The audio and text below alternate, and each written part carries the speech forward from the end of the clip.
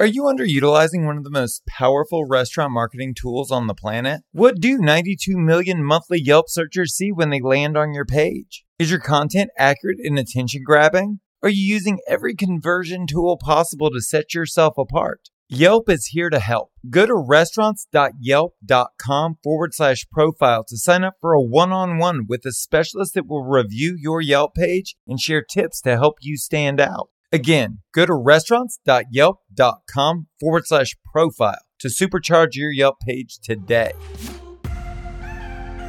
Welcome to Restaurant Marketing School. I'm Josh Kopel, a Michelin-rated restaurateur. Together with the team from Restauranttopia, we're unpacking the tools and tactics used by million-dollar marketing agencies to help you grow your restaurant. Join us daily to get a marketing tip you can use in your restaurant today. Today we're talking about broadcasting versus engaging on social media. You've got to stop spamming folks. Stop spamming me. Oh, I love this topic. This is the bane of my existence on social media. So I want to start here talking about what is the difference between broadcasting and engaging. Okay, so I actually have a good example of a very good friend of mine, a pizza restaurant operator. He learned what Instagram was about and gave him a couple tips and tricks and how to hashtag and all this stuff. And he was probably posting on Instagram 10 to 12 times a day. He just went hog wild. That's ambitious. Oh, yeah. A lot of pizza. And he ran. I was going to say, did he make any pizzas? It got to a point, I mean, he's a good friend of mine, and I wanted to unfollow his account. You know, I mean, that's how bad it got. So I had to go back and go, hey, buddy, like, hey, great job, great effort, but dial it back a notch. You know what I mean? So I think we've all had times where you get the annoyance of social media, whether it's not caring about what your aunt ate for dinner the night before, or, you know, if this business is over posting, clogging up my feed, you know? So as a business owner, when you're looking at this, broadcasting has a place. So I broke it down into kind of a basic broadcasting and advanced broadcasting. So basic broadcasting would be, what's your daily and weekly features? What's your specials? You're letting people know that you're there. You're letting them know what you got going on. If you got holiday hours or change in service with the pandemic, different things that happen. Communicating upcoming events, sharing your menu, sharing special menus, doing all those things. Are you hiring? What are you looking for? That's kind of your basics of broadcasting, and that stuff you have to have frequency with and do that. And I'll talk a little bit about more of on what platforms, what you should do, but that's the basics. Then you've got a little more advanced broadcasting. Are you showing off good, great customer reviews? Are you giving your customers a story or the history of your restaurant? Are you giving behind the scenes? We talked about previous episode. Are you pulling back the curtain and showing them what the day in the life of the chef or the GM, whatever it is? Are you showing off your employees? Are you doing two things, giving your customers insight and then also making your employees feel good and showcasing them? This is one that we've talked about in the past on Restaurantopia, but videos and photos of the food and the ambiance, you know, let the potential customer, if they've never been there, feel what it's like to eat there. They want, you know, Brian says you eat with your eyes. So like, do you have great food photography? Do you have a great ambiance photography of your restaurant? So people that haven't been there, they look and they go, man, this place looks cool. It looks busy. It looks romantic. It looks whatever you're trying to achieve. And if you don't have great food photography, listen, invest in that kind of stuff. Well, what's tough about that is the public element to it, because I've played victim to that so many times where I would put out this dish and then someone would take a picture with the flash on and it's half eaten and they would post it to social media, and I can't control that. It's frustrating. And that's a hard one to get over. But you have to control the narrative. So when you come across that photo and they tag you and say, oh God, I hope you enjoyed it. It's like, here's my photo. Like, you know, so, you know, push it back onto them.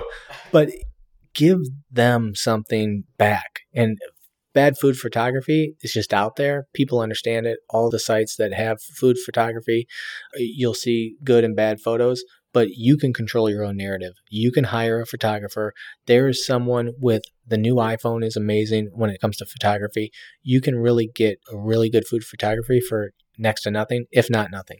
We're talking about one thing here, guys, value. That's it. So when you post to social media, you need to ask yourself one question and one question only, which is, does this add value? Will somebody's day be made better? Will their lives be improved by posting this? That's why, like, I'm a huge advocate of cocktail demos and food demos, and this is how we prep out the roux for our gumbo, and this is behind the scenes of us prepping for an event. This is what goes into it, because people like to see how the sausage is made.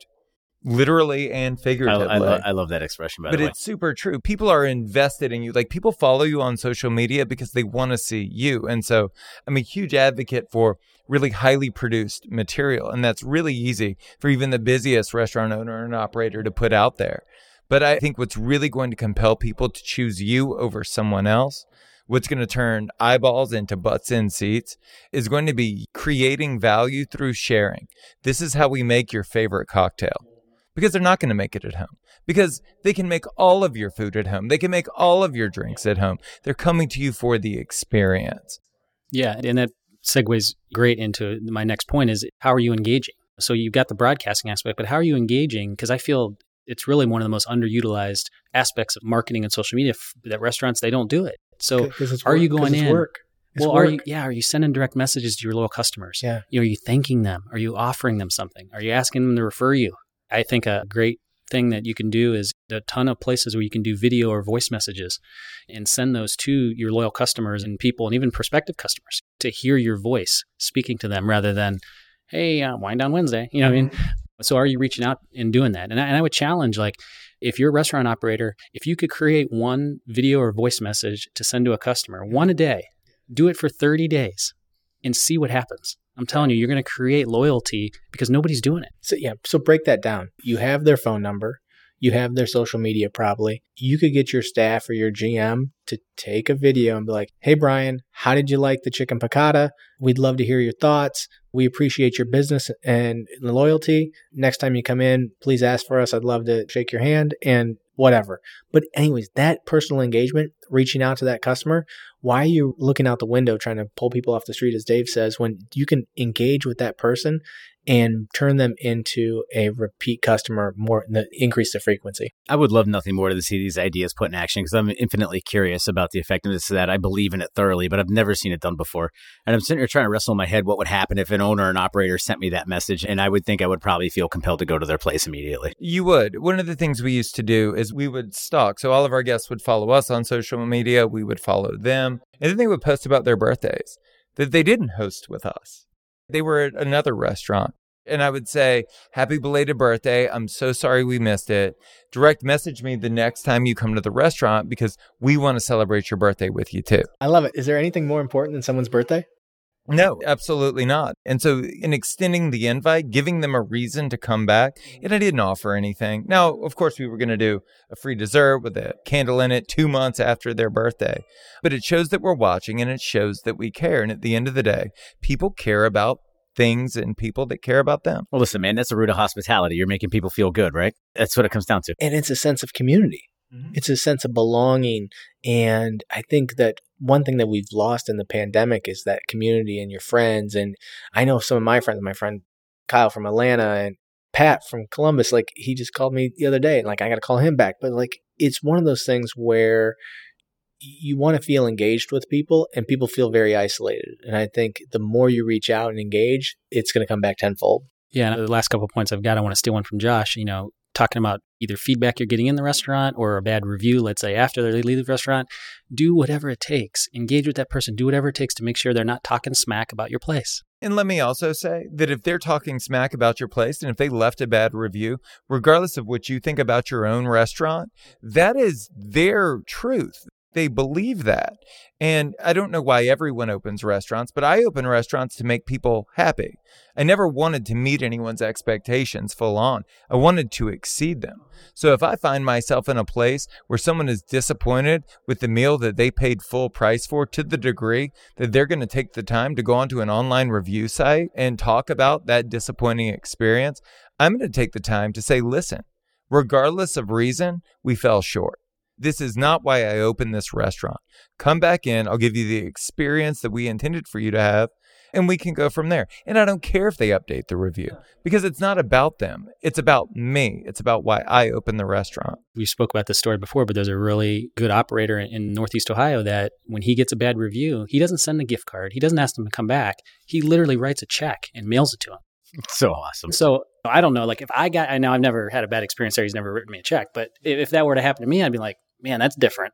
You know what I mean? I'm probably giving this guy another shot because that's something that's like, listen, you had a bad experience. Like, I'm not asking you to come back, but here, I'm taking care of it. And that's a game changer because one, it's physical and it's tactile. It's different. But it's different. And it's also a very slippery slope.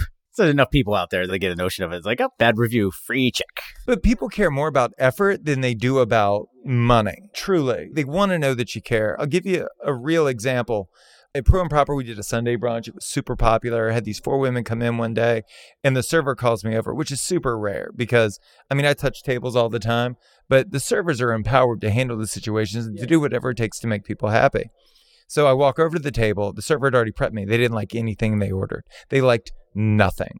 So I turned to them and I said, what do you normally eat? What do you like? I pulled all of those plates off and I ordered them an entire round of food based on what I thought they would like based on their preferences. They hated all of that shit too.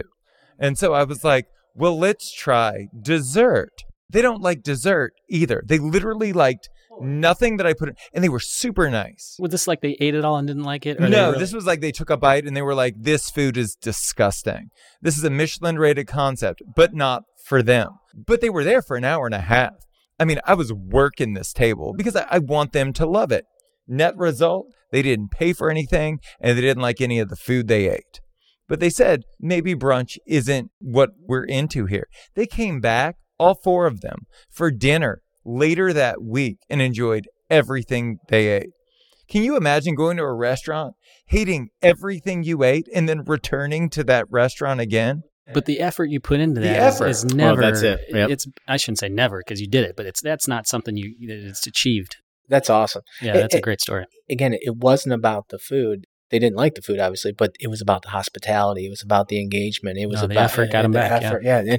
And you don't know. They could have came back 10 times. If you want to hear previous episodes or check out our other content, go to restaurants.yelp.com/marketing school. Thank you so much for listening to the show. You can subscribe wherever you get your podcasts.